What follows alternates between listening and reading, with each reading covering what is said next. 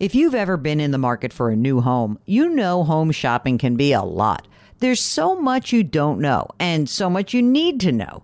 What are the neighborhoods like? What are the schools like? Who is the agent who knows the listing or neighborhood best? And why can't all this information just be in one place? Well, now it is on Homes.com. They've got everything you need to know about the listing itself, but even better, they've got comprehensive neighborhood guides and detailed reports about local schools. And their agent directory helps you see the agent's current listings and sales history. Homes.com collaboration tools make it easier than ever to share all this information with your family. It's a whole cul-de-sac of home shopping information, all at your fingertips. Homes.com. We've done your homework.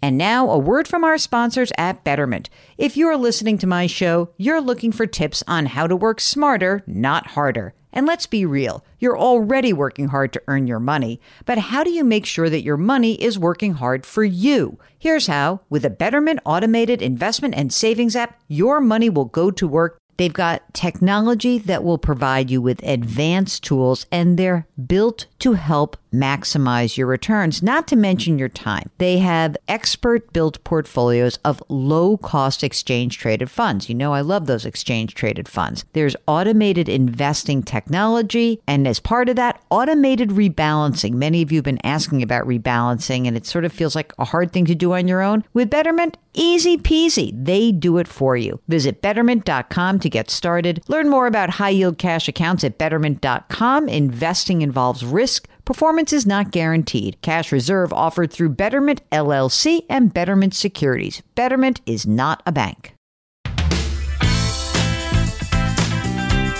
Welcome to the Jill on Money Show. It is Friday, July 22nd. Oh, you know what I'm so excited about for today, Mark? Oh, I do know. Yes, we're having dinner later today. That's right. I'm very excited. It is Mark's wedding celebration and early birthday celebration. So everyone wish Mark happy marriage and happy early birthday. Say it out loud. Say happy birthday, Mark, and we'll hear it. We got it from you. Anyway, we got to get to some emails, Mark, because as you tell me, things are completely getting stacked up. Be patient if you send us an email, please. We are the program that tries to take the mystery out of your financial life. Mark, I very rarely curse on the show, but I'm going to curse in reading this email because it made me laugh out loud, and I am quoting the email. Okay? Is that okay with you, Mark? Somebody will find it offensive, but have at it. Okay. This message is from Eric, who writes, quote, okay, ... So we are updating our quote, oh shit, they croaked book for our kids, which is a great name for a book about estate planning. Oh shit, they croaked. Eric says, we've decided we've got too many accounts and they're all over the place. And he says, we need to consolidate credit cards and accounts. And do we need 15 cards of which 5 are brand specific, like Home Depot or JCPenney and want to close them up? Okay. Someone, the voice of someone said that it will screw up your credit score. Well, that's not good. So I haven't done much of anything. They've got a sweet credit score, Mark, 835. And he says, I don't want to nuke it. So is this BS or can I close some of them out? So here's the deal. First of all, when you do close out credit cards, it is annoying, but yes, it can impact your credit score negatively. Now, first of all, who gives a crap if you don't need credit right now? Like, you might like that credit score. He says, I guess our insurance company likes the high numbers. But if you don't have a need to get credit, maybe you can't. And first of all, the only reason you would really cancel it would be to just make sure that you're not paying a fee for something you don't need. I think it's fair to say that you keep the cards that you use. The other ones you stick in the back of the drawer. Is there any reason, though, Mark, you get penalized if you close out a store-specific one? Yeah. I mean, if he closes these cards, it will have a negative impact. But that said, it's not going to be a huge impact. His score is not going to go from 835 to 635. It'll go down a bit, but it's not going to be a huge drop. Any card you're paying for, cancel it. That's for sure. Other cards you can throw into the back of the drawer and not worry about it. It's annoying, but whatever. And then you can maybe slowly but surely close them out. The reason it's negative is because your overall available credit decreases. And in the eyes of the credit agencies, that's a bad thing. Which, by the way, is a stupid metric. I just want to say that. That's like a completely ridiculous metric, but that's just me, not fair, Isaac. Eric goes on and says, we've got estate plans in place, special needs trust because they have special needs kiddos. They're both in their 40s now, and they're kicking ass, thank you. Sorry. I enjoy your show. I listen daily. Hope the gear that I sent last year. Oh, this is the guy who sent that awesome sweatshirt. That sweatshirt is so comfortable. GVSU, Grand Valley State. Yeah, I like wearing that because nobody knows what it is. It's great. So he got a suggestion. Mark, why don't you write this one? This is one for you. I think someone needs to write a book aimed at college freshmen. Short, simple, and to the point. And get it to kids before they F up their lives with expensive loans and the like. So maybe sooner than college. But you get it, I hope. Looking forward to your new book in January 23. Shameless plug for you. You're welcome, E.T. I love this guy. Mark, I love this guy. Coach. Thanks, Coach. We love you. Okay, this is from Dawn. 62, retired early from a full-time job. Husband is retired. He collects Social Security. I'm living off of savings, and I provide mental health counseling services to about 5 clients every other week. Interesting. I plan to wait to collect Social Security at full retirement age, 67. Great. Since Social Security is calculated on the highest annual income over the past 35 years, I'm wondering if the small amount earned between now and 67 will reduce Social Security payments received at 67. No. Will not, because it's not your last few years. It's the highest 40 quarters, right, Mark? Thank you. Because I still remember a few things, which is great. Okay, next. This is from Sarah. Can you please do a segment on tax loss harvesting? I'm moving my accounts to Vanguard and I want a tutorial. Thank you. Here's a way to think about it. Let's pretend right now, I'm going to make it for argument's sake, that you have 5 different assets in your account. Okay. Let's make it 3. It'll be easier. Okay. So you have 3 assets, 3 funds, ABC fund, DEF fund, and XYZ fund. ABC fund has a loss of $10,000. DEF has a gain of $50,000. XYZ has a loss of $5,000. Okay. So here's the way to think about tax loss harvesting. If you're moving your accounts anyway, one advantage to doing that is that you can reallocate your portfolio, right? So what you can do is you can say, well, DEF has a big gain of 50 grand. I don't want to sell it all at once. So what I'm going to do is I'm going to sell enough of it to offset the losses I have in these 2 other funds. So I'll sell $15,000 worth of my DEF fund. I'll raise that and I'll have that in cash. So at the end, I'll end up with 35 grand in DEF. I'll sell the ABC fund for a loss of $10,000. I'll sell the XYZ for a loss of $5,000. So now those 2 losses of $15,000 are offset by the gains of $15,000. I am 100% tax neutral. I have no tax hit. So the idea of tax loss harvesting starts with you want to remain neutral. You want to have no losers in your account that are that you're not taking advantage of. Now, the cool thing is, if we flipped the scenario around where you had your middle fund, where you had more losses than gains, you can deduct up to $3,000 of losses against your ordinary income. So if we did it the other way, where you're like, oh, I have 50,000 in losses and 15 in gains, you could sell the 2 winners and make that 15 in gain. You could sell the 50,000 of the loser, take that money, and then you could sell an extra 3,000 of the loser, just so you can have 3,000 against your ordinary income and losses. So that's really what it means. It's math. It's not even algebra. It's just adding and subtracting. And the losses carry over year to year until you lose them up. 3,000 a year, but they carry forward year after year.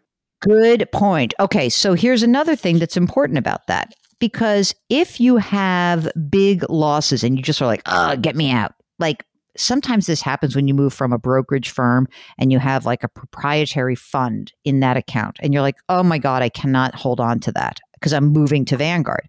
You can sell the whole thing at a loss. Even if you had, an extra $25,000 in losses, Mark's right. Every single year you have those losses that you can carry forward. So that's very, very smart. Thank you, Mark. Very good. Okay. I'm exhausted from this. Ready for the subject? Question on law school finances. Already I'm tired of this question because I feel like this is going to be rough.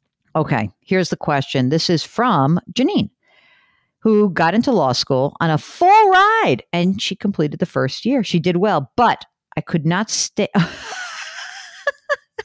But I could not stand the lack of rigor in academics and the dearth of support for anything I wanted to do. The school's not highly ranked, which does matter in the legal job market, but it can be overcome if you work hard. I applied to transfer. I got into one of the best law schools in the nation. Zero financial aid. Oof. Law school is a means to an end for me. So it's a cost-benefit analysis. I am set on public interest, and they do have a good loan repayment assistance program that has an income cap of $100,000, under which you pay $0 on your loan, and they'll be forgiven after 10 years of qualifying employment. I'm debt averse. I don't know if I should take the opportunities and ease represented by transferring or continue to suffer and struggle to live debt-free and independent at my current crapo school. She didn't say crapo school. All right, Mark, what do you think? Should we say go do it? And as long as she does public loan forgiveness, it's possible. What do you think?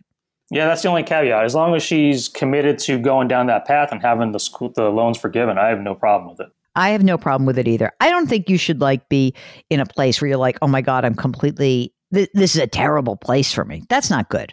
That's not good at all. So we are all aboard with you. Very good. Okay. So don't have to worry, but make sure if you want to sell out and work in corporate America and you've got like $150,000 in law school debt, then you better make a lot of money and work at one of those big, white shoe law firms. So those are your choices. Be a do-gooder, have no debt, sell out, have debt, but make a lot of money and be able to pay out the debt. Okay. All right. Mike wants to know HSA versus Roth. Mike is 56. He's married. $720,000 in a traditional 401k. He switched to a Roth at the beginning of the year. And he said, I'm contributing 5% of my $170,000 of income into the Roth. Okay. I've got $15,000 in an HSA, which is invested. If I want to invest an additional $5,000 this year, it would seem that maxing out the HSA with the tax deduction and tax-free growth is better than the non-deductible Roth, right?